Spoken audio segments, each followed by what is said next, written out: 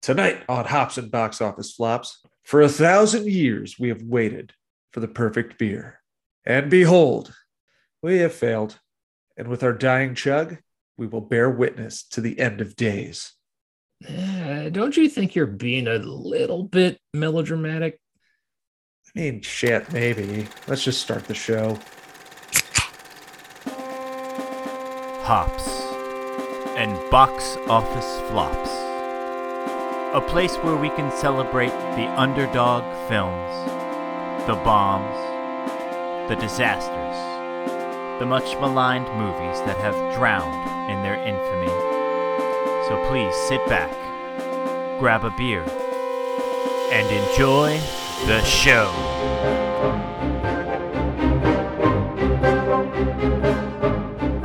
Hello and welcome back to our 139th episode of Hops and Box Office Flops, presented by Wabam Entertainment. That's WOBAM Entertainment.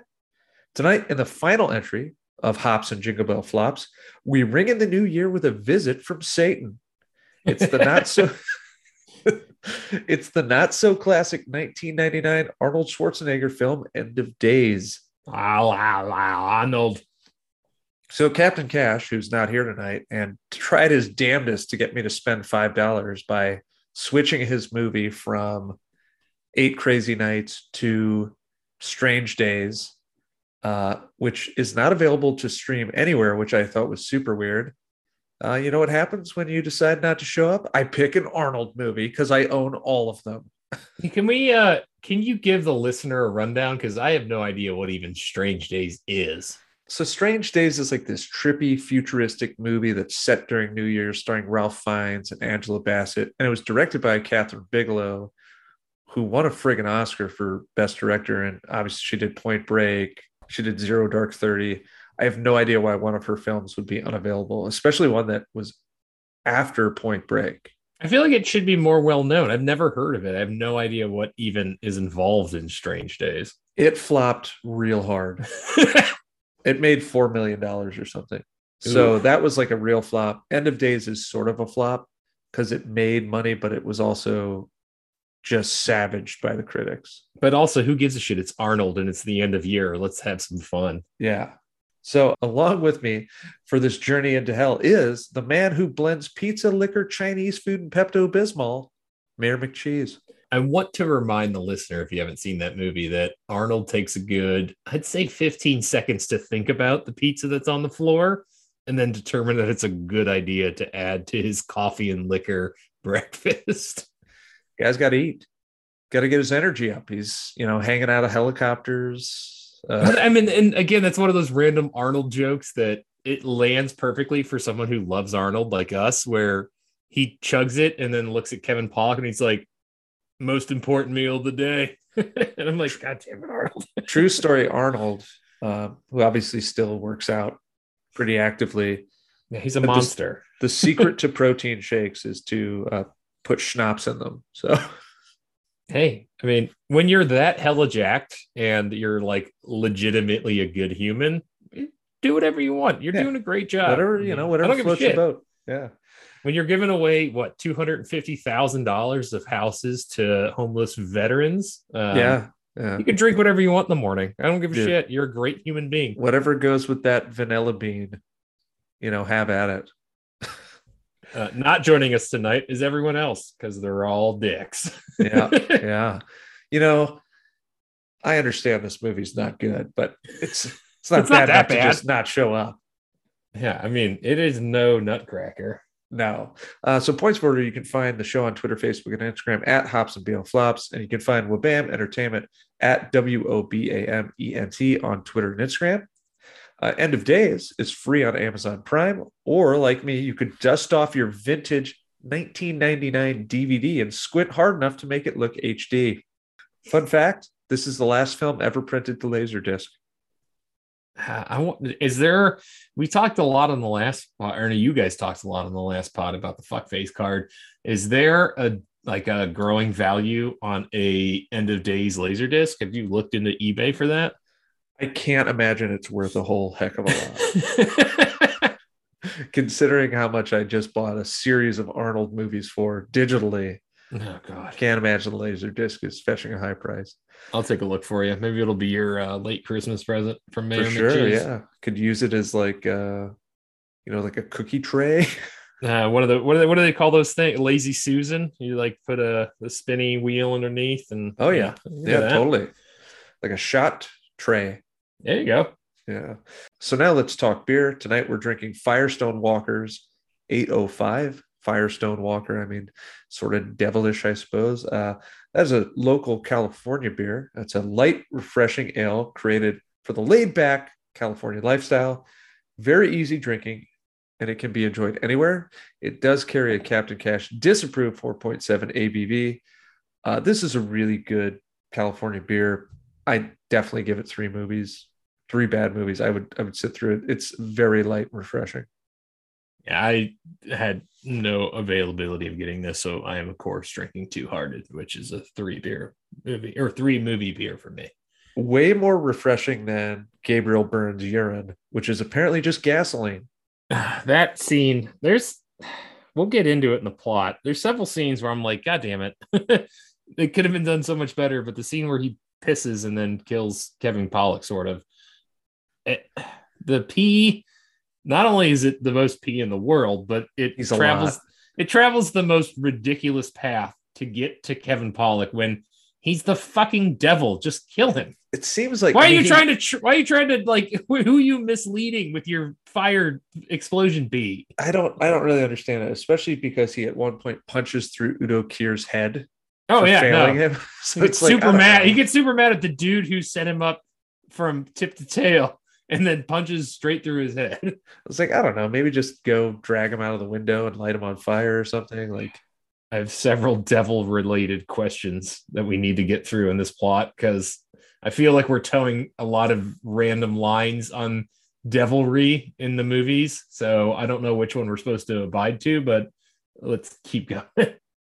The laws of the devil in this movie make absolutely no sense. I know 2 things. He has to pee a lot and he's super horny. And like, but only, it seems, hell no, not in visions, because the first one, he gropes the girl, but apparently by doing so plants a bomb. That's blows and then up we restaurant. get the weird Mighty Morphin Power Ranger scene, which I think is a vision and not an actual scene. So yeah, that's like a vision. The Voltron threesome where they just start blending together to create one super threesome. Yeah, and I mean, I have even more thoughts and comments on this, but I want to save them for the plot because they're towards the end where it kind of starts to unravel, where you could have done this movie.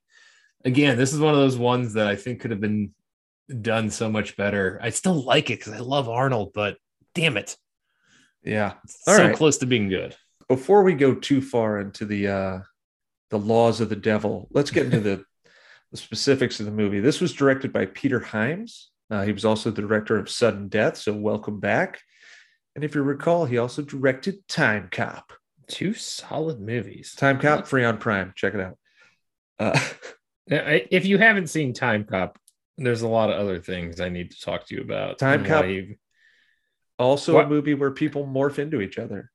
Why you've made so many poor life decisions to not have seen Time Cop by now. Yeah, if you haven't seen Van Damme with a mullet doing splits on a counter, what have you been doing with your life? There was a stretch of time where we literally referred to the Time Cop paradox in our day-to-day life when we were in college. Like, can't touch each other when you go back in time. Remember Time Cop. Yeah.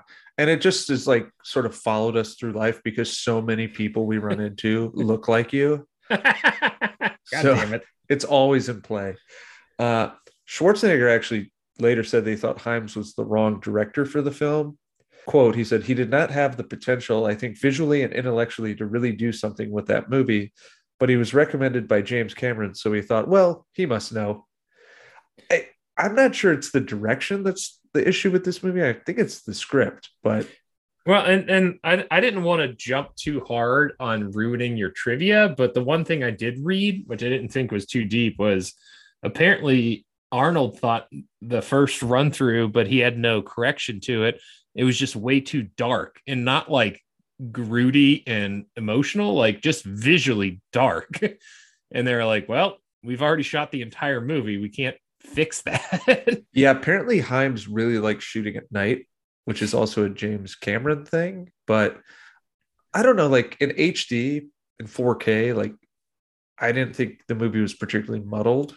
It was dark, but I mean, again, I watched it on Prime, so it wasn't a DVD I had to knock the dust off of, but it didn't look so dark where I'm like, I don't know what's happening. This isn't, it wasn't like Silent Hill, Resident Evil, where you're like, oh, just wait for the jump scares, I guess. If I was going to compare it to a dark movie in lighting, Doom, you couldn't see anything. This movie doesn't have that problem. You can see things.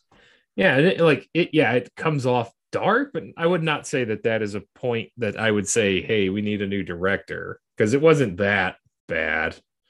No, in fact, it could have had way worse directors, which we'll talk about. It stars Arnold. You're a fucking choir boy compared to me. Schwarzenegger as Jericho Kane. Getting the chopper. Yeah, you've got Robin Empire Records Tunney as Christine York. Gabriel, the usual suspect Byrne as the man, aka Satan. You've got Kevin, another usual suspect Pollock as Bobby Chicago, which great name.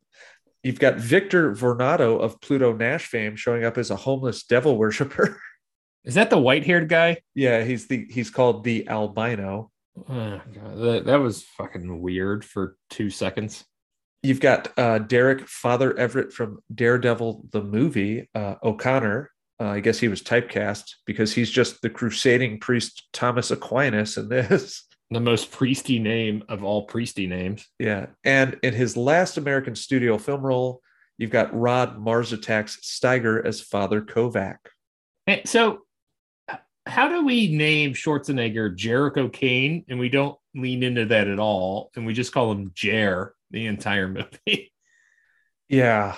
I mean, come on. They named him Jericho, which is definitely from the fucking Bible. And don't get me wrong, I'm not a very religious person. Come on, Jer. I don't know a lot about the movie or about the Bible, but the whole movie, they're like, Jer, why are you so this and that? And I'm like, and it was one of those things where I didn't even realize that wasn't his name. I paused it because Amazon Prime is Amazon Prime. It shows the actors and their names, and it said Jericho Kane. I'm like, what the fuck? Like, his name's Jericho. He actually has 2 Bible names.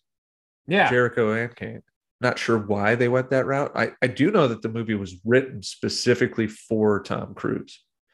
Yeah. And Tom Cruise decided to do Magnolia, and we can talk a little bit about that later. Is this a better or worse movie with Tom Cruise? I would fall on one side of the fence on that. We'll get to that after the plot. Yeah. All right, we're about to get into the numbers of this movie, but first I've got to welcome the devil in disguise himself, Chumpzilla, who arrived late because he was participating in a weird threesome where people were morphing into each other. Oh, also he blew up a restaurant and urinated so hard it blew a man up. Yeah, I'm sorry. I made the mistake of trying to watch Devil's Advocate instead of this movie. So you said threesomes and devils. I got confused. My bad, but I've seen it of days now, so I'm on the same page. I spent a lot of time playing Devils May Cry and didn't realize that I was not supposed to do that. Or you were watching Constantine and realized you were in a Keanu movie and not an Arnold movie. Wait, we're doing The Matrix 4, right? Wait, never mind. I think that's next week. We're doing the third day. It's the day that Arnold rises again. The 6th day is the sequel to the third day. I hope it's a sequel. So this movie wasn't technically a flop. On a budget of $100 million, it made $212 million worldwide. Only 66.9 of that came in North America. It was destroyed, as I mentioned, by the critics. It sits at 11% on Rotten Tomatoes with 102 reviews. It has a Metacritic of 33 and a Rotten Tomato user score of 32. CinemaScore, which is a grade assessed by moviegoers as they exit the cinema, gave it a B-. Folks, if you're not familiar with CinemaScore, B- is not good. It's bad. I'm mostly intrigued on where this picked up the other $140 million since it only made 60 in the States. Arnold's always been a very big draw in Europe and Asia. Always. And this is a 1999 film. So this is really before the Chinese market was a huge draw. Yeah. So this has to be mostly Europe. Well, I mean, you know that like for some odd reason, every Resident Evil movie cleans up in Mexico and all the other Latin America countries. I don't know why, but it does. So I didn't know if there's like some part of the world that's not Arnold related that is obsessed with devil movies, since this is right in that wheelhouse. Well, the Vatican bought out several theaters. Rousing applause from the Pope and all his good buddies. Yeah. It sold out houses, the cardinals, the bishops, really getting into it, whooping and hollering. Lots of Jericho for president signs. Did you give us who played the Pope? Because this wasn't another fake. Yeah, I have it in the plot. That's Mark Margolis. He's in Oz, and he's also in Breaking Bad. I remember seeing him, and I'm like, fuck, I know that dude. I know he's from something, but I cannot remember it. In Breaking Bad, he's the dude that's in the wheelchair. Essentially, he had a stroke or whatever, and he plants the bomb to have him kill Gus Fring. Yeah. He rings the bell. Spoilers. But in Oz, he's a great character in Oz. He Kevin takes Pollak? over the Italian mob. No, Mark Margolis. Get out of here. So let's describe this movie in one sentence. We'll start with Chumpzilla, who's got an empty bladder now after killing Kevin Pollak. How would you describe this? Satan sleeps with the Terminator. Okay. I mean, they don't really sleep together. They consummate the relationship via sword. Wow. Yeah. I think that's the end of their spoilers. Yeah, it is the end of their relationship. I mean, I don't know. It's a movie. McCheese. All I have is Devil Went Down to Midtown. Okay. So I don't know if you guys remember the old skit. I think it was Will Sasso. It was on Mad TV, and he was doing Arnold, talking about this movie where he was going to be a gorilla, and it's my super big monkey movie. So this is my super big Antichrist movie. Yeah. Yeah. Okay. That's solid Arnold. Yeah. I mean, it's not great Arnold, but solid enough. It's a pretty good Arnold. The actual description, by the way, it's a very big religious allegory for Y2K, which is like laughably stupid, but it's such a huge 1999 movie in that regard. That's the one that really dates it. It's so Y2K. Yeah. Like, oh, of course the world's going to end. It's 1999. They even mention it in the one random flyover where they're like, and all the computers are going to end the world tonight, the biggest party in New York. Yeah. The actual IMDb description is: at the end of the century, Satan visits New York in search of a bride. It's up to an ex-cop who now runs an elite security outfit to stop him. By the way, I was really unclear of what his job actually was, because he is just a functioning alcoholic who wants to kill himself. And yet he's being hired to like protect really important people. It made almost no sense to me. Yeah, there's a lot of background we don't get until Satan brings it up at some point. And even in this, description, I didn't see him as running this security outfit. I mean, Kevin Pollak calls him to get his ass out of bed and not kill himself to go do the next job. So I thought he just worked for him. But then he goes in later and gets every single gun in the place. And no one's like, hey, man, you can't check out grenade launcher rounds. They don't lay a ton of groundwork for his backstory there in terms of like what he actually does for work. But it's clear he's like an ex-cop, though. They do make that clear. Yeah, they lay until Satan shows up, they lay the groundwork of Arnold sad. Arnold want to die, but Arnold still has job. Yeah, so let's get into the plot, actually, because in 1979, the Pope, played by the aforementioned Mark Margolis, dispatches his crew of super priests to locate the girl who, if the devil makes sexy time with, will bring about the end of days. Fast forward 20 years, and Satan does indeed arrive in New York City just 3 days prior to New Year's.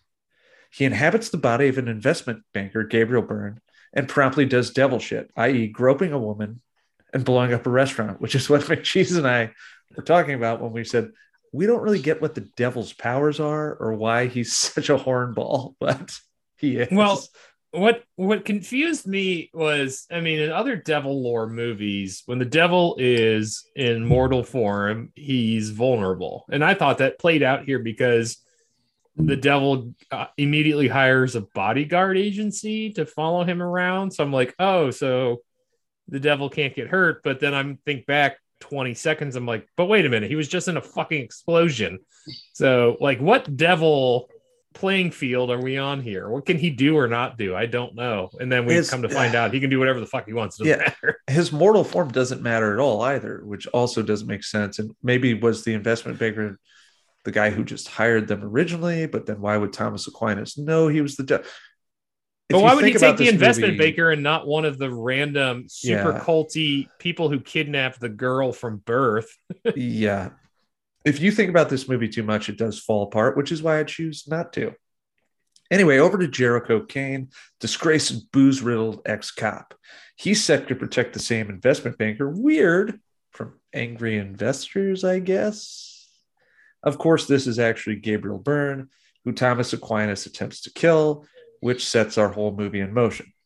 You know, because Kane, in what is one of the more needless action scenes I've ever seen, because the scale of this movie and what this movie is doing, it's just so bizarre that he's chasing an elderly priest across rooftops while dangling from a helicopter. But I'm here for it. I'm in on it.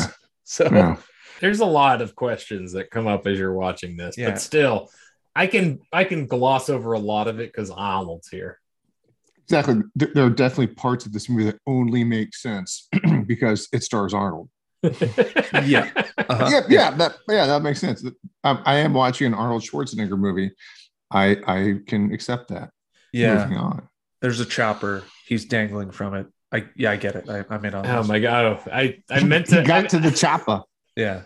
I meant to actually write down notes on how I'm no professional security agent. I would assume the bulletproof vest is a must. I didn't think that the bulletproof vest or whatever else attachment comes with a hook that you can quickly put into the you're not the repelling helicopter rope, and that you have your trench coat that also goes around that hook opening, and then you can swoop down and video game style grab. When was the last time you were protecting an investment banker in New York City? I guess never, but I'm not Arnold, so yeah, exactly. So Arnold does catch Thomas Aquinas, who babbles about the end of days, which should be impossible because apparently Aquinas cut out his own tongue. But his hoarder house does clue them into the girl, Christine York. Her parents died or were murdered, and she was adopted by the creepy nurse who brought her down to Udo Kier's den of snakes and devil shit. Yeah, that was super weird. They're essentially keeping her safe until the devil can have sex with her. That's their entire life's mission. There's three groups of people in this movie. There's one group of churchy people who want to kill her because it seems like the quickest ends to a means. There's one group of churchy people who want to keep her alive because faith is the only thing that saves you. And then there's the devil people who they've been at it since the jump. I mean, they got her day zero, and they're just kind of shepherding her towards the devil, who is super pissed when they're not the best at their job. Yeah, like, come on, guys. Like, what the fuck?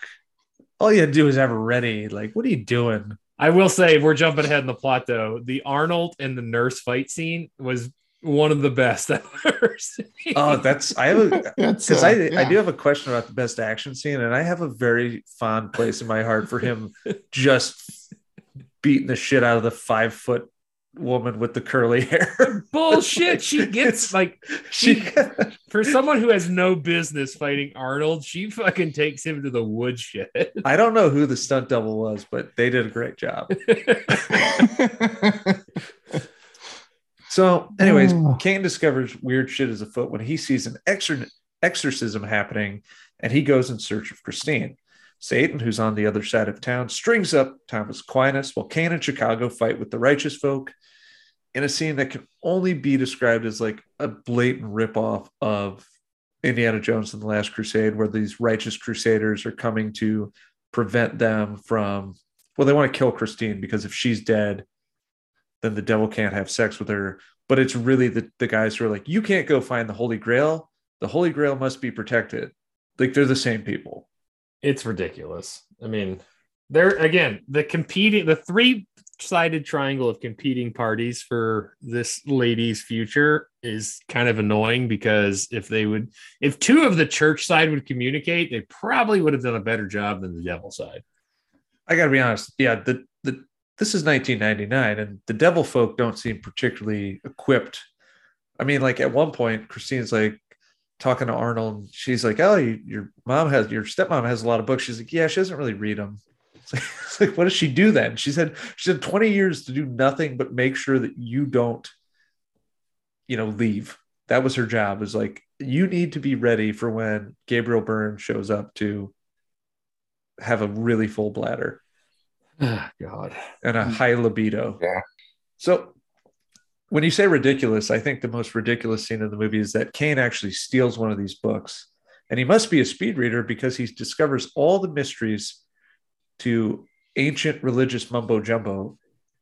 And this is just before he goes toe to toe with the 5-foot mother-in-law who loves Satan, during which Chicago gets set ablaze by Satan's pee. And this, of course, pardon the pun, leads us into the end game.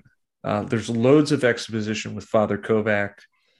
Kane has a crisis of conscience while being tempted by Satan. And then Kane's chivalrous change of heart. He must save Christine. Because if Satan gave his family back, they wouldn't be his real family. I've got to save the day. All right. That change leads him to be crucified in the streets, which is a rough, I like that scene a lot, but that's a pretty rough visual. Yeah. Yeah. That was tough. Yeah. But he survives to save Christine yet again from the Satan sex ritual, which is probably the best action scene of the film as they go down through the subways in New York and he blows Gabriel Byrne's body to fucking hell with a grenade launcher. And it's pretty cool practical effect. I have a question here. I have a pretty solid question here. So we are told several times throughout the movie that this Satan coming to the world ritual has to happen within 1 hour of the end of the day, Gregorian calendar bullshit. Yeah. So they tell us it's like 11:15 and there's a bunch of people chanting in a basement. And then Satan is talking to Empire Records and like he's trying to creepily seduce her. He's the fucking devil. Like, if your goal is to get this thing done and bring to the end of days, like just fucking get it done. Like he's sitting there like, you love me. You've always loved me. And Arnold's just in the audience creepily, trying to edge his way closer and closer so you can shoot him with a grenade launcher. Yeah. So when Gabriel Byrne's body gets too mangled and then he inhabits Arnold's body, because this is how the movie ends, and Arnold ends up sacrificing himself on the sword. I never laughed harder. I really hate this scene for a number of reasons. Because the Arnold ripping her clothes as he prepares to like rape her, I'm like, couldn't like we have him struggle before doing all this? This is really unsettling. Yeah, it's there's a lot of unnervy rapey stuff that happens. It's in like, this movie what the fuck, man?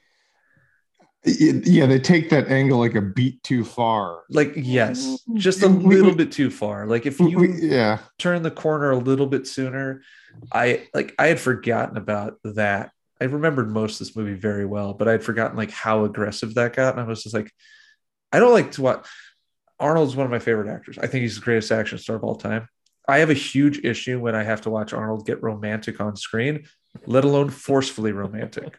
I don't like it. It doesn't work for me. Because it's not with you. I'm here to watch. Stop it. I'm here to watch Arnold kick ass and take names. That's it. It's probably one of the most unnecessarily late 90s aspects of the movie. They had to make sure it was extra sexually aggressive there just to drive home the point. Yeah.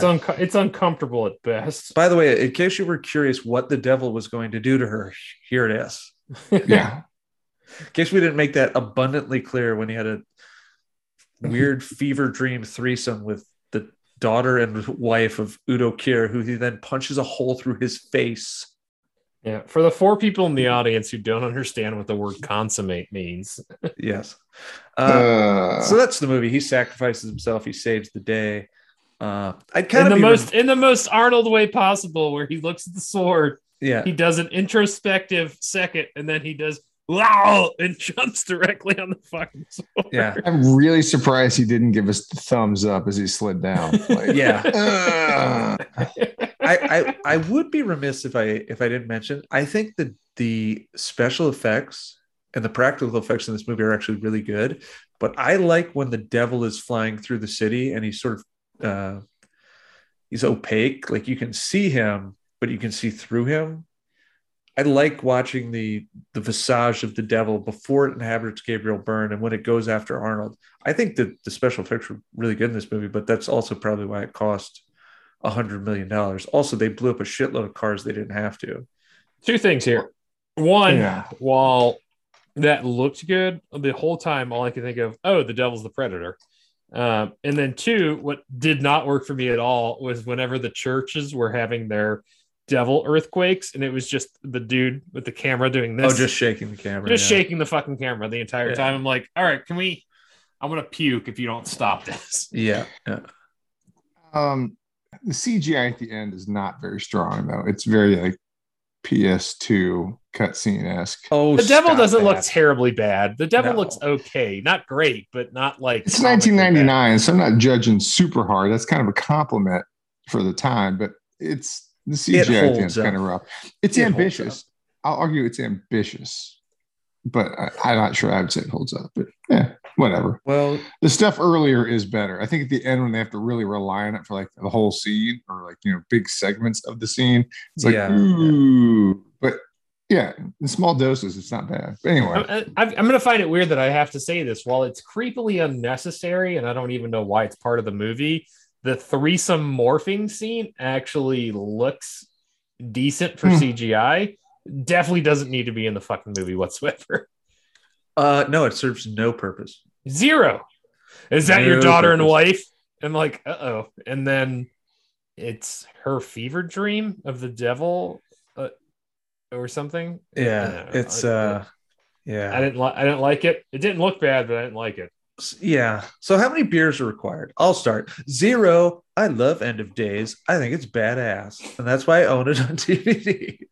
You own every Arnold movie on DVD, don't you? It's such a guilty pleasure of mine. I saw it in theaters. It's certainly not the worst of his later run of movies. I actually have a recommendation that's way worse.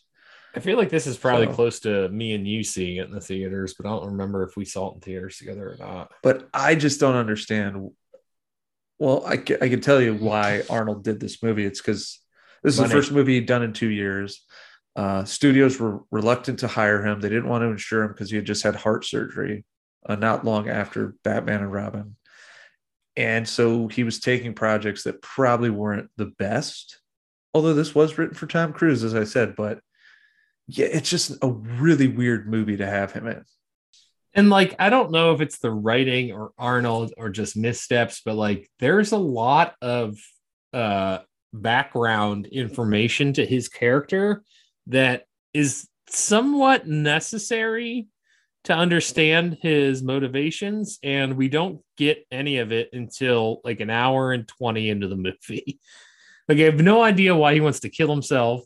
We don't know what he's done in the past and all that other shit, or why he should be the good guy.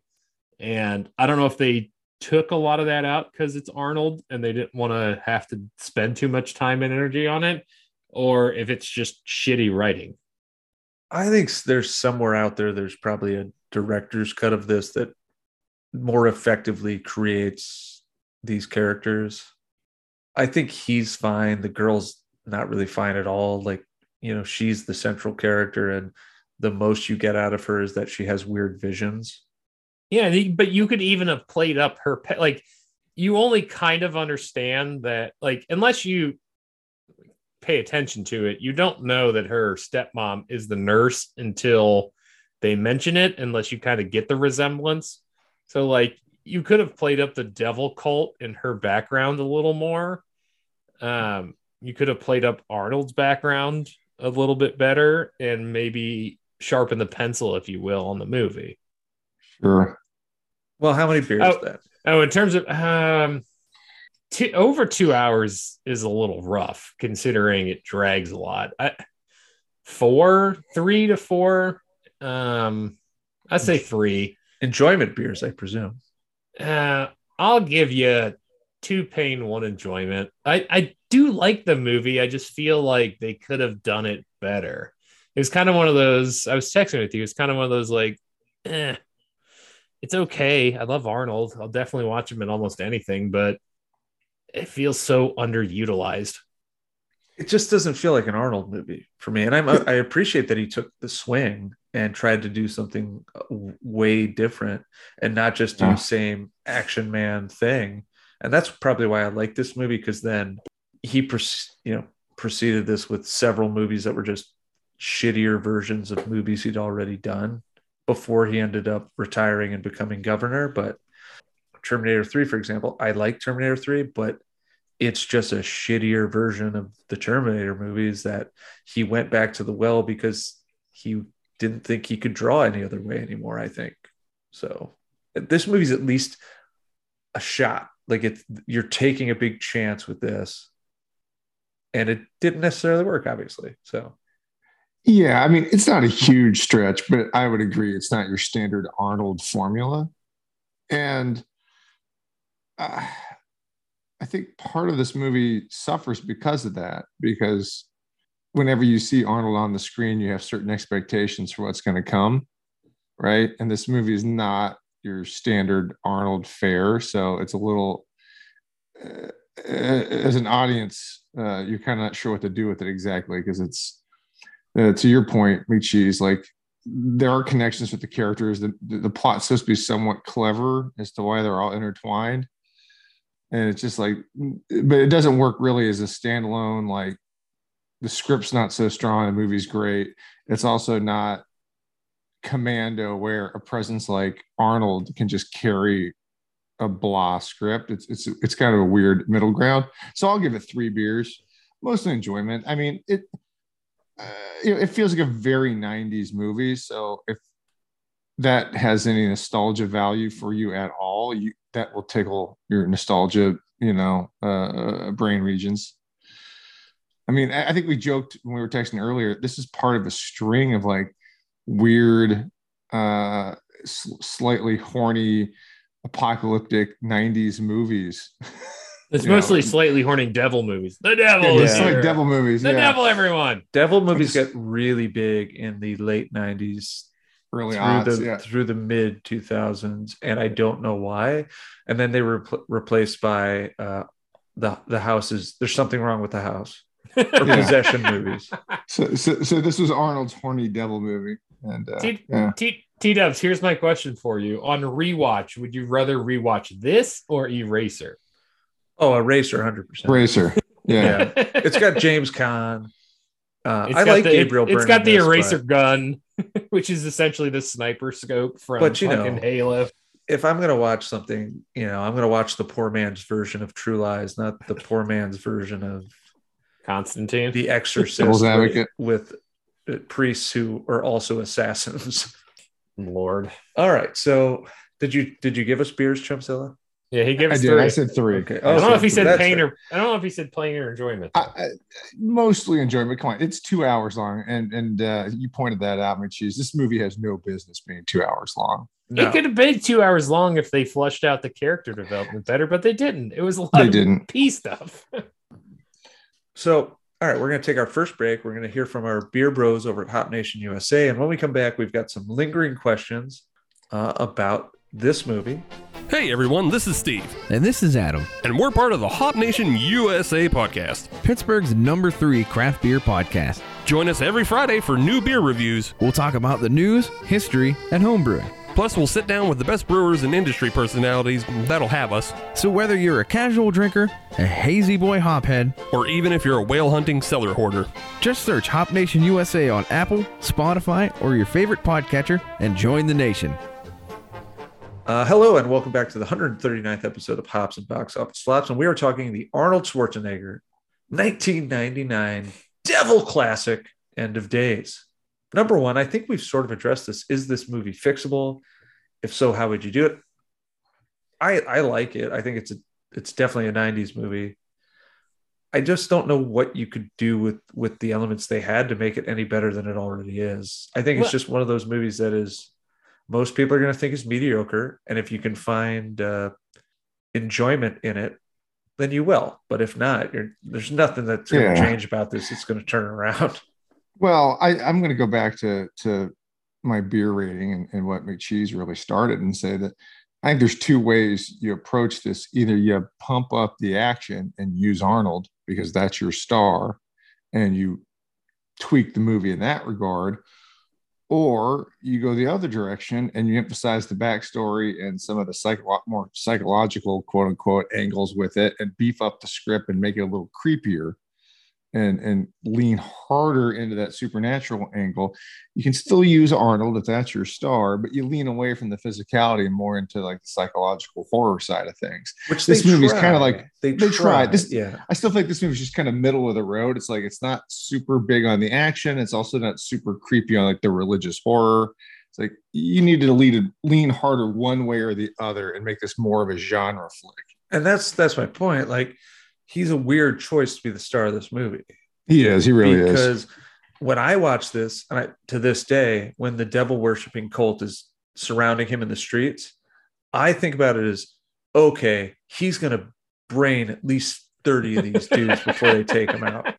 But he really only gets like 4 or 5, which means to me like, oh yeah, this wasn't written as an Arnold Schwarzenegger movie because it wasn't. Right. And if you beef that up, all of a sudden it's like, oh yeah, this rules.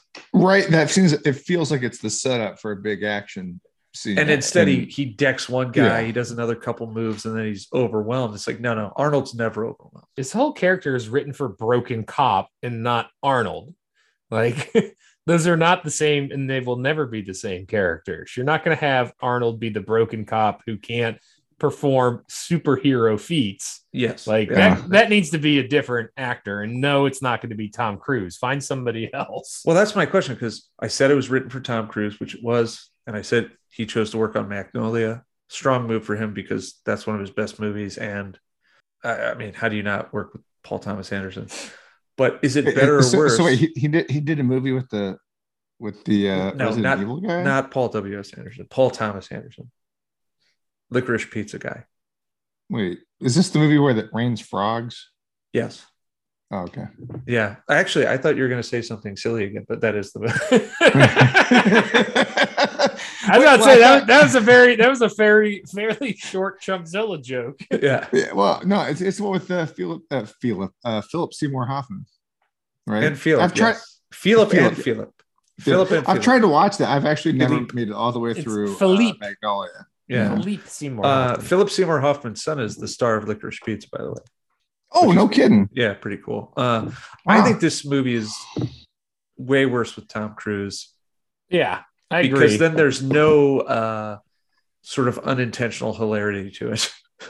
Well, again, Tom Cruise is good at some action, but not Arnold action. And the script, again, is not fully flushed out for someone to put a lot of depth or breadth into Jericho Kane's backstory. So what the fuck is Tom Cruise going to do with his time? Yeah. I hate to be a contrarian here, but yeah, I don't see how Tom Cruise hurts this movie. It might feel a little bit different, but I don't see any action in this movie being like, oh, I can't see Tom Cruise doing it. This is such an Arnold thing. No, it was kind of generic in that regard. He would have been fine. Wesley Snipes would have been fine. Will Smith would have been fine. Keanu Reeves would have been fine. This movie's not that specific. But here's my counterpoint. Sure. Imagine Tom Cruise standing on his Apple box saying, "You're a fucking choir boy compared to me." Doesn't work. Arnold yelling to the devil, "You're a fucking choir boy compared to me." That works. Wait, was that Arnold or Christopher Walken? Do that again. I don't want to do it again for fear of ruining the magic that it just contained, but Tom Cruise cannot pull that line off. I can see Charlie Babbitt from Rain Man doing that. I'm sorry, it would have been fine. But I can't see Tom Cruise doing the somewhat hokey helicopter grab a la. I don't know. Have you seen Minority Report? There's a lot of wire work in Minority Report. That I like that movie, but holy shit, that scene in the alleyway. Okay, in my opinion, there's a lot of wire work. In my opinion, Tom Cruise does not make this better. I will say that Wesley Snipes, I'm intrigued. I'm intrigued on a Blade Wesley Snipes in this role instead of Arnold. And to be fair, I'm not saying Tom Cruise makes this better. I'm just saying he doesn't make it worse. I mean, I'm sure we can find a lot of. people. I think that's an unpopular opinion here, but no, I'm here for the hot takes, folks. If you really want Jericho Kane to be 5'4", I guess.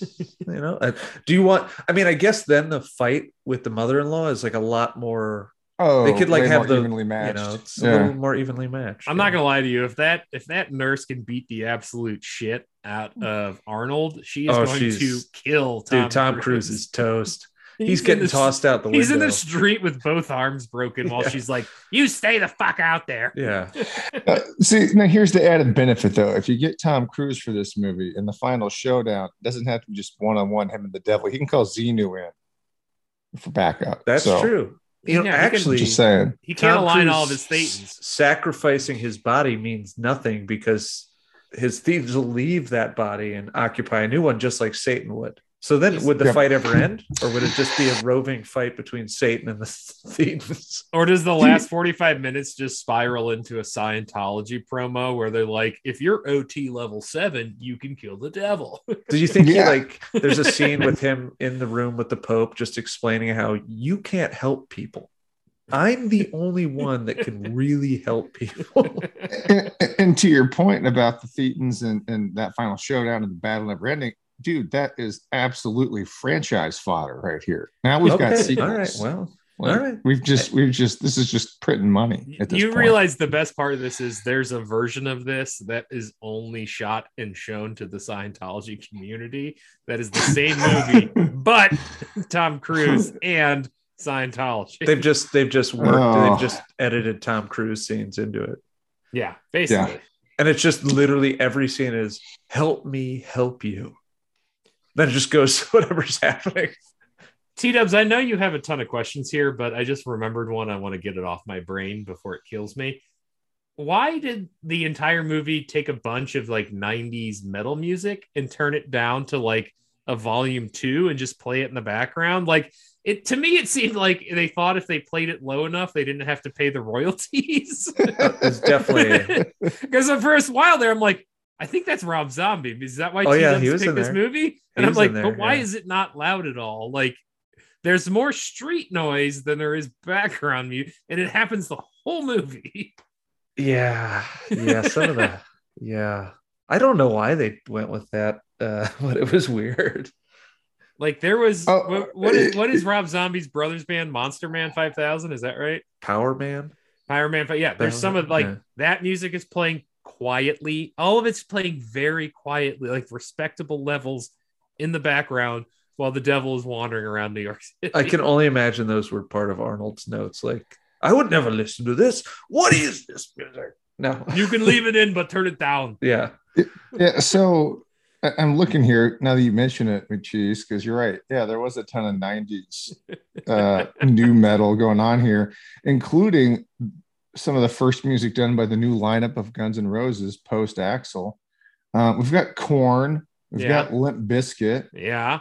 I remember hearing T-Dub's boy, Rob Zombie, and Power Man. Rob Zombie. We got The Prodigy. We've got Eminem. And we do have Power Man 5000.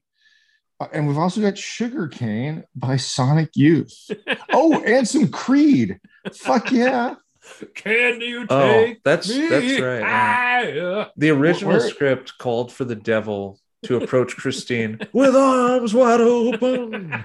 Yeah, Scott Stapp, what are you up to today? And then he was supposed to quip, "I'll never have a Limp Biscuit, Christine." All right, hold on, that was the quip. Prepare yourself for my Power Man 5000. I just remembered my second favorite note that I mentally tried to remember, and now it just came back up. So good for me. When they bring Thomas Aquinas down from his non-murderous ceiling hanging. Yeah, how was he not he's dead? got let's blase past that, but he's got all the notes carved into his chest, and across the top is someone says, what is it, Christ in New York, and then as Arnold goes out, what if it means something different? Christian New York, Christine York. I'm like, fucking come on. What is this, a video game selection of like, what is the right answer? It's a word search. We have a DMV database. We can search those names. Yeah. All right. Next question. But first, best action scene in the movie. I'm going with the mother-in-law fight. Okay, I love it. I don't want to piggyback on yours because that is my fucking favorite. It's hard to top. I will say that when Arnold just goes full grenade launcher and starts just grenade launching the bejesus out of the devil, I enjoy that up until the point that he doesn't understand how physics and subway trains may or may not work. So he disconnects the one and doesn't understand that it will still run into the other. there is that. Yep. I'm going to disconnect it. Oh. It doesn't have a braking mechanism, jackass. It's just going to crash into the one that's crashing into the station. I do like that scene, though. I love the practical effects on the human form of the devil. I don't want to take my favorite is, and I'm pissed that you took the nurse fight because that is I was dying when she just starts kicking the absolute shit out of, like, she shoves a piano into him, which would break any mortal's spine, but it's Arnold, so he's okay. She clearly has gotten some sort of sweet powers from the devil. Well, that's my question. Like, did the devil worshippers also have increased strength and dexterity and stamina? Because that whole fight comes to an end by Arnold just tossing her ass through a table and then the devil being like, you idiot, and then just killing her. Yeah, no, I'm pretty sure in this movie the devil's the power broker. So yeah, at least while he is interested in them, they are given superpowers, and so he loses interest. And it didn't I'm help assuming Udo he lets them die. face. That's for sure. No. But I think you could easily point action-wise to that to the nurse fight and or that grenade launcher scene. I think that might be the biggest sin of this as a pure action flick, is that the final conflict doesn't really raise the stakes. It's more of a because it can't, like, psychological, philosophical showdown. There's still a little bit of action there, don't get me wrong, but it's not like a huge set piece to finish the film. It's more about like the psychological aspects of sacrificing himself. So yeah, I think the two earlier scenes are probably the better action, which again, when you get Arnold for your movie, you need to tweak the script to lean into him. There should have been a bigger set piece to finish it where Arnold does his thing. Even if he sacrifices himself, a la T2, you still need to make it it's got to be bigger more leading up to that. Yeah. Because the subway part is so cool, and then it like kind of fizzles a little bit. T-Dubs, I have a question that's going to piggyback your next question, but I don't want to say it first. So let's So next question is, they shot two endings for the film because the studio really didn't want Arnold to die, which is weird. You cast Arnold in a non-traditional Arnold movie and then insist on having traditional Arnold rules. So in the alternate one, God resurrects Jericho. How much worse does that sound? 100%. Yeah, that's laughably bad to me. I don't think I'd like the movie.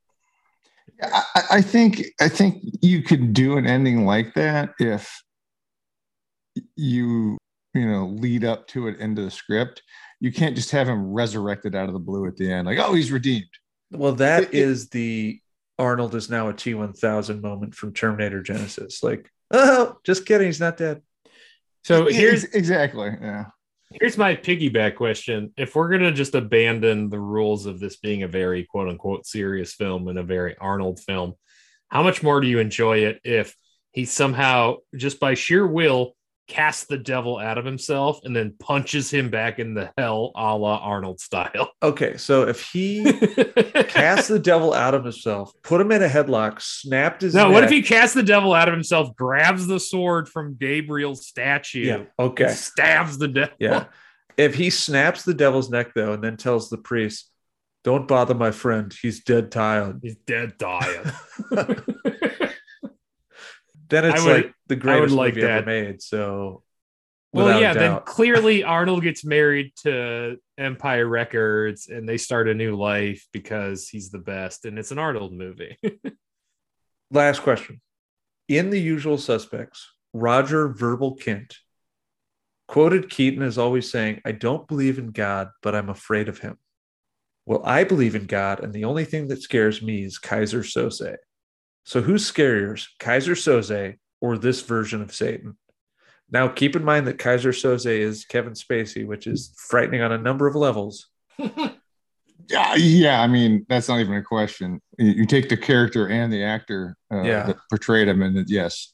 That is what Kevin Spacey's Kaiser Soze, hands down. I can tell you this, though. Kevin Spacey doesn't have gasoline pee, not to my knowledge. That is what we call... Are you sure? That's what we call source material. Yeah. Okay, all right. Spacey. I could get behind that. He is a legit monster, apparently. Frightening individual. I mean, not gonna lie to you, if Satan is not only a predator, in this movie, Satan's the predator because he's invisible and can float around doing whatever. He is a shapeshifter because he can take the form of people and then do devil shit, and he can go into full devil mode. Like, he gets pretty pissed at Arnold when he decides to kill his original Kaiser Soze body. Not to mention, he is sort of Kevin Spacey-esque. His whole mission is to assault people. Yeah, and be a creeper. Maybe they're the same guy. I mean, maybe Kevin Spacey's currently possessed by the devil. Aren't we due for another unhinged YouTube video from him and his... Let me be frank. House of Cards characters, thing. Please don't. You don't need to be frank anymore. You know what you can do? You can go fuck yourself. That's who you can be. Gross. All right. We're going to take another break. We're going to hear from our wrestling buddies over the Double Turn podcast. And when we come back, we've got the Satan Rules Trivia Challenge. Also one of my favorite scenes of the movie, which we didn't talk about. But he kills a punk skateboarder for not recognizing his awesomeness as Satan, but still wearing a Satan t-shirt.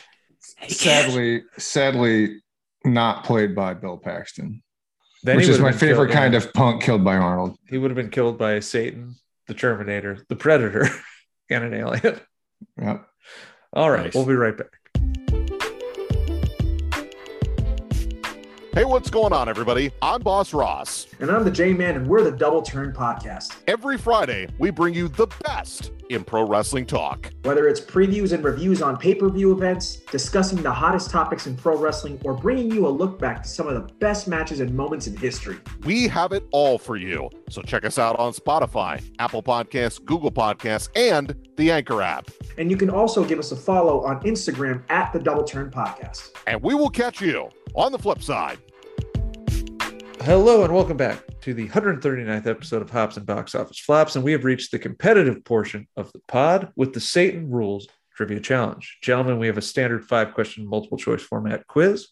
To chime in, either stick with one of our stalwarts or say, "You're a fucking quiet boy," or 1,000 years has ended. The winner of today's quiz will receive the sword Arnold impales himself on to defeat Satan. That's good prize. Yes. Very good prize. Are we ready? Yep. Let's do it. It's a $300 hat, bitch. Yeah. That might work its way into our lexicon. But I'll see you. I'll see you out there. See you out there, Rick. Number one. Jesus. This movie was obviously trounced by audiences and critics, but it was also nominated for multiple Razzie Awards. Which of these was not one of them? Was it A, worst actor for Arnold? Was it B, worst supporting actor for Gabriel Byrne? Was it C, worst actress for Robin Tunney? Or was it D, worst director for Peter Hyams? Which one was not one of them? Not one of them. You're a fucking choir boy. Chumpzilla. I'm going to go C, worst actress. Robin Tunney was not nominated. You are correct. Yeah. Now, Empire Records gets a pass. All right. Yeah. Bonus question. Gabriel Byrne lost out to this actor who, oddly enough, only did voice work. This is 1999. 1999. Seems like a Toy Story era. Only did voice work in Only the did role voice work. or in their career? In the role. Was it an animated movie? It was a CGI character in a live action film. I'm going to go with Jar Jar Binks. Jar Jar Binks. That's correct. Yeah, it was Ahmed Best for Jar Jar Binks. Poor dude. Like, yeah, mad props to him. He deserves zero amount of the hate. Yeah, 1999, The Phantom Menace. All right. Misa wants a Chumpzilla to get that. Yeah, yeah. You know, the Gabriel Byrne workshop, the Misa's so horny line, but didn't work. Chumpy, I feel like I can claim 50% of that point. Yeah. So I will share it.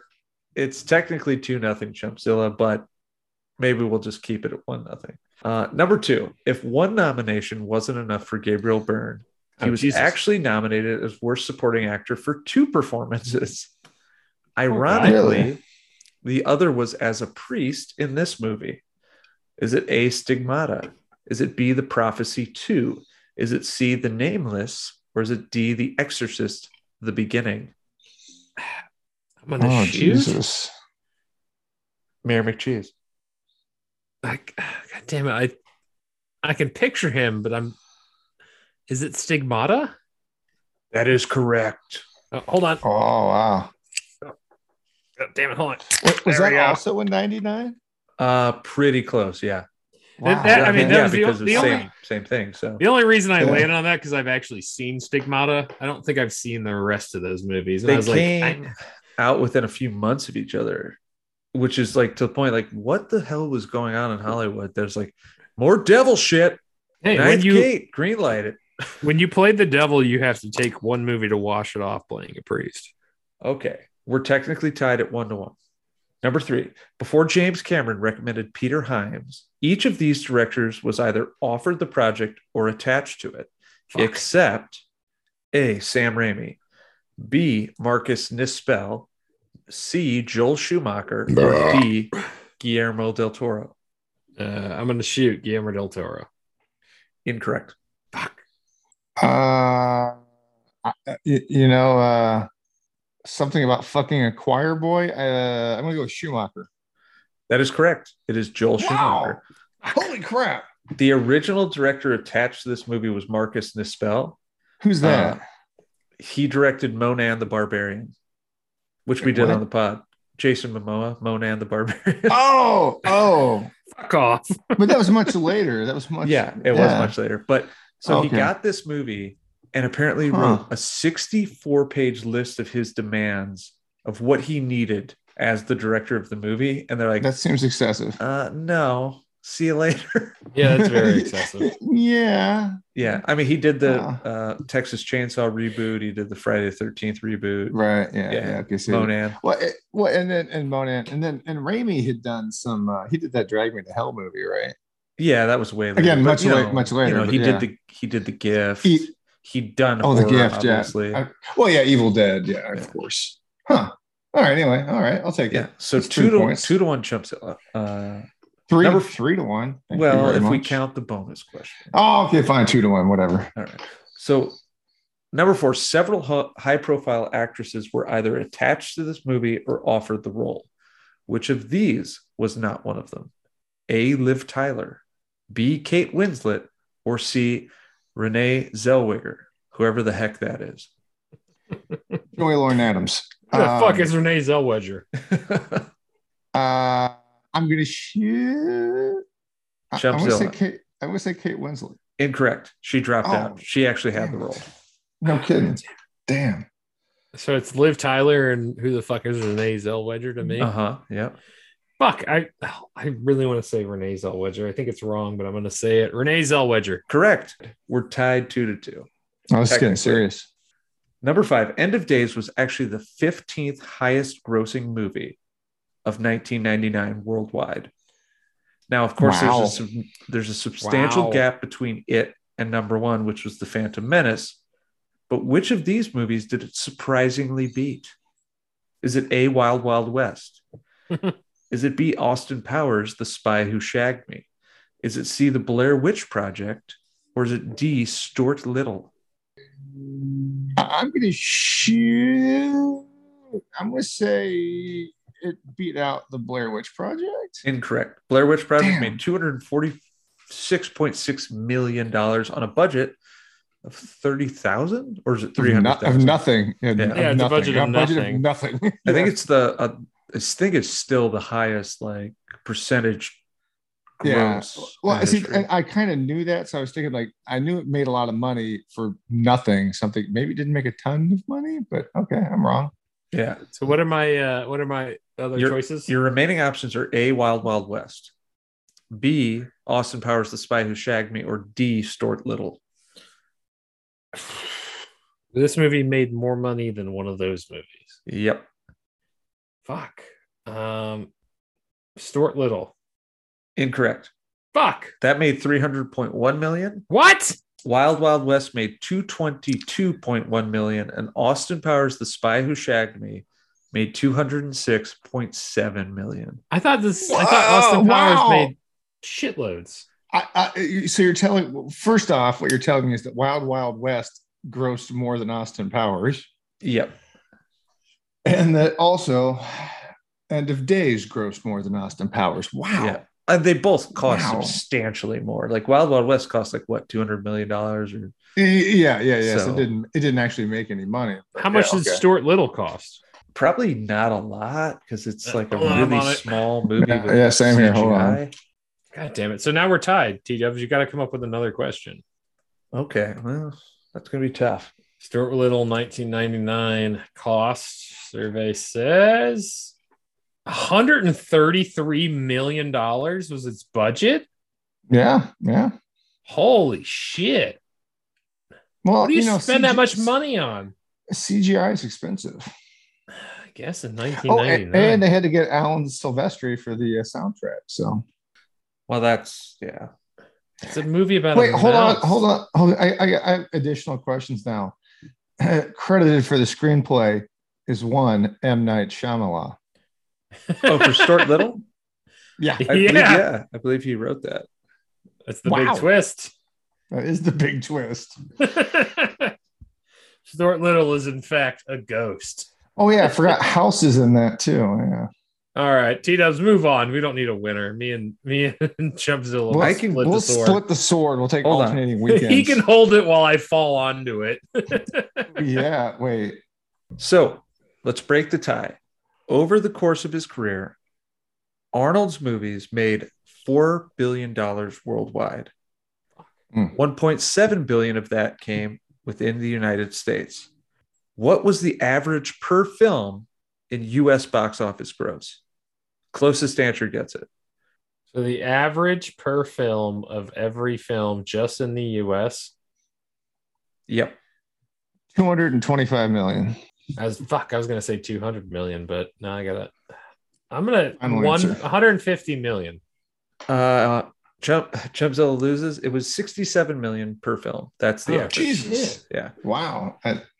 How many Yeah, movies I- did he I make? guess that makes sense. Oh, he's close to like 30 or so. No, okay.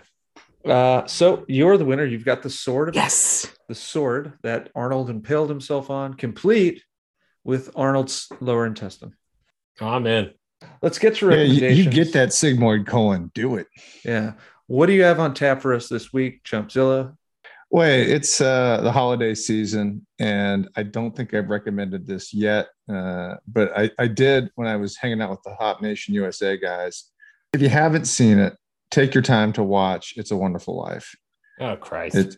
Yep. No, I won't get on my soapbox here, but it's a great we Christmas got it. movie. Chumpzilla's going to cry, everyone. I'm gonna cry. He's actually I'm gonna crying cry. now, listeners. I am. It's free to stream on multiple services, I'm sure. Don't watch the colorized version. Watch the black and white. You don't want to see the colorized version. It's not good. Well, but watch it. It's Frank Capra's American classic starring Jimmy Stewart and Donna Reed. And you'll never hate a movie villain more than Lionel Barrymore's Mr. Potter. Yeah. If you've not seen it, it's not a movie to die not seeing. You got to watch it. It's worth the 3 hours or 2.5, whatever it takes. It's like 2:20. It's not even that long. It's very long. It feels long. I'm not gonna lie. It's an old movie, but yeah, check it out. Old movies are cool, listeners. It's okay. It is cool. It's not maybe as significant cinematically as Citizen Kane, but it's one of those movies everybody should see before they die. Just know that Jumpzilla's heart is as soft as Udo Kier's head. This is true. He's a big softie. I'm going to play the end of days devil advocate and say that we watched it on the pod a year ago, and I literally don't remember 2 years ago at all. I think it was 2 years ago. Was it 2 years ago? No, it was a year ago. Was it last year? Last year we did that, yeah. I do not remember it other than thinking about how Pottersville was cool. Pottersville was pretty bitchin'. That and here I will get on my soapbox here for a second. There is something in this movie I saw trending on Twitter, and people were saying how the fact that George Bailey, that's Jimmy Stewart's character, says that you know how hard it is for a working man to save $5,000 really hasn't changed much. It hasn't really aged since whenever this movie came out. The point being, it's still hard to save $5,000 even now. But what has aged relatively poorly, though, is that when you go back to that darkest timeline and you do get to visit Pottersville, which is bitchin', is that you are basically told in film language that you're in the darkest timeline because Donna Reed has a job. She has a job and is single at 26. The horror that a woman not be a baby factory by 26 and has a job. Like, that is kind of funny.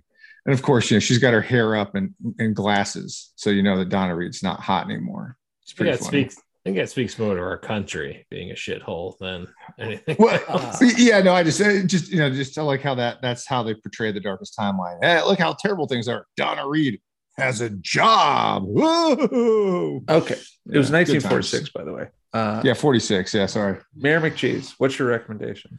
I have two. I'll do my easy one first. If you're going to watch a devil movie from around this time frame, watch Constantine with Keanu because it's way better. But since I missed last week's podcast, listener, if you actually like listening to the pod and want some good inside dimp, hit me up on the social because T-Dubs conveniently left out all of his good video game stories, like when he destroyed his Sega Saturn, when he destroyed Gary the GameCube, when he threw NHL 97 into his yard because he gave up 7 goals to the Detroit Red Wings. These are all stories that I, the Mayor McCheese, own and will live with forever because T-Dubs sucks at video games. I don't suck at video games. I'm very good at them. Why did you break Gary the GameCube in college? Why did we have to bury Gary? Because you were so bad at Mario Baseball? Because somebody was like, drink the whole bottle of Hennessy and then play some Mario Baseball. And then lose to Mayor McCheese in Mario Baseball. You're my wheelhouse. Dude, you were such a cheat. Spoiler, that person was, in fact, the Thunderous Wizard. Yeah. Spoiler, me and Chumpzilla buried Gary in the backyard, and then Chumpzilla bought a new one and back-charged T-Dubs for the cost. Listen, Gary's still there resting peacefully. Yeah, okay, he's fine. My recommendations, I have a couple actually. My first is a joke recommendation. It's another terrible Arnold movie called The Sixth Day, which is sort of like a crappier version of Total Recall. It's about cloning people. It's futuristic. It's not very good. It was directed by Roger Spottiswoode of Stop or My Mom Will Shoot fame.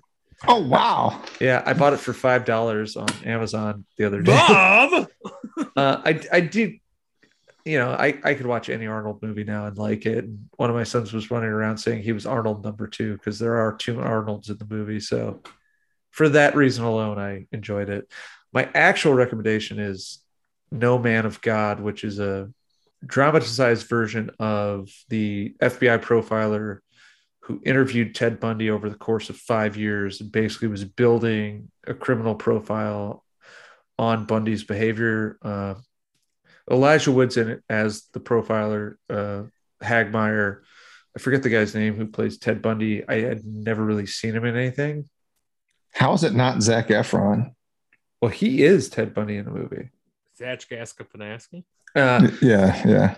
So Ted Bundy is played by this guy, Luke Kirby, who I haven't really seen in a whole lot, but he's been in a number of things. And I rented it $5. I thought it was really well acted. It's a very small movie because it's essentially just them for most of the movie. Now, the T-1000, Robert Patrick's in it, is head of the FBI. There's a couple other people in it, but really it's just them in a room. And it's a really well acted and well written movie. I thought it was good. And especially, watch the Bundy tapes on Netflix. It's fascinating stuff. I guess if you want to see some serial killing. Well, Ted Bundy was so vain. Like he thought he was so smart. Like he carried on these like ridiculous charades for so long. He even defended himself in court. It's really interesting. I guess I'm saying, please don't wear me as a skin suit. No, yeah. No, but maybe. So remember, you can find the show on Facebook, Twitter, and Instagram at Hops and BO Flops. You can find myself on Twitter at WriterTLK. You can find Mayor McCheese at HBOF McCheese on Twitter and Chumpzilla at Chumpzilla8 on Twitter. And check out Wobam Entertainment at WobamEntertainment.com or at WOBAMENT on Twitter and Instagram. If you enjoy the show, please leave us a review on Apple Podcasts and be sure to like, share, and subscribe, and connect with us on social media to share ideas for future episodes. In the end, listeners, we can't prevent evil by doing evil. Those are the wise words of Father Kovac. And last reminder, this is it. Don't forget to send us your Christmas stories chronicling the toy you cherished the most as a child by messaging Hops and BO Flops on our social media, one of them. The funniest best tale of Christmas thrill or heartbreak will earn a genuine Turbo Man action figure from the Christmas classic Jingle All the Way. Do we have a movie for next week or what? We do. We're headed into season 4, which is hard to believe. Wow. And we'll see you post New Year. We're going to kick that season off with The Matrix Resurrections as part of our HBO Max series. And then we're going to watch that. Have you watched that yet? Has there any early reviews on that or not? It's like a 66%, which honestly, that's way better than the other Matrix sequels. But I'm really excited to see it because from what I've read, it's basically Lana Wachowski telling WB to go F themselves. I'm like 30 minutes into it, and I am struggling. Okay, well, it'll be interesting. It's not terrible, but like it leans heavy into what I would say is soft reboot territory. Okay, yeah. And soft reboot of like 1, 2, or 3. 1, mostly 1, yeah. and you get a lot of flashbacks. I want to say. I've seen that. Yeah, I'm only 30 minutes into it, so I'm interested to see where it goes. But it's not a super strong start. Like I'm not like gripped by it. Like that's why I didn't finish it. I'm like, I can come back to this later. So we'll see how it goes. Give it some time. I'll tell you how it goes. My wife had never seen The Matrix, so we watched the original. I think it holds up fairly well. The visuals definitely hold up very well. Yeah. It's hard for me to believe how much of The Matrix was shot on green screen and still looks so good. And then I watch shit like Shang-Chi and I'm like, oh, God damn it. This looks like crap. It looks like utter crap. So the Wachowskis were visionaries. I'm excited just to see what they were able to do. If it's not good, it's not good. I didn't like the sequels at all at the time. I started Reloaded the other day. I was not a big fan of 3. I hate 3. I remember really hating 3, mainly because of the Jesus allegory nonsense. Yeah. But I'm rewatching 2 now. So I'm excited. Like we'll see the where Matrix, for whether you really like it or you don't, or whatever you think about the sequels, it changed cinema, like in a good way. Like they did something that was groundbreaking. So it's pretty interesting because you look at those first 2 movies, especially, and you go back and you rewatch them, and it just reminds you of how many other movies have spoofed or ripped off or paid homage to the action pieces in those. Like, oh, I forgot that was from The Matrix. Like, it's insane. No kidding. Yeah. You don't think Zack Snyder took a little bit of inspiration from what the Wachowskis were doing with the slow motion and this, that, and the other. Like, he definitely did. I will say one of my favorites, because it still randomly pops up on Reddit, is the outtake where they're doing the office shootout, the big office shootout, and they're blowing up that column, and Keanu is supposed to run around the corner, and he trips on like the first take and just falls on his ass. Because it had to cost, I mean, literally that whole thing had to cost more than the three of us could make in several years. And they're like, fuck, all right, cut. All right, okay. Rebuild all this shit. Go back. Yeah. Oops. All right. So, What? yeah, we'll see you next week to discuss The Matrix. It'll be Reloaded. No. resurrected, Yeah. revolutionized. Retreaded. Yeah. So, there's that. I'm excited. And then after that, it's Hops and Hometown Flops, which is movies Yes. based or shot in our hometowns, which will be really cool because we have some good ideas.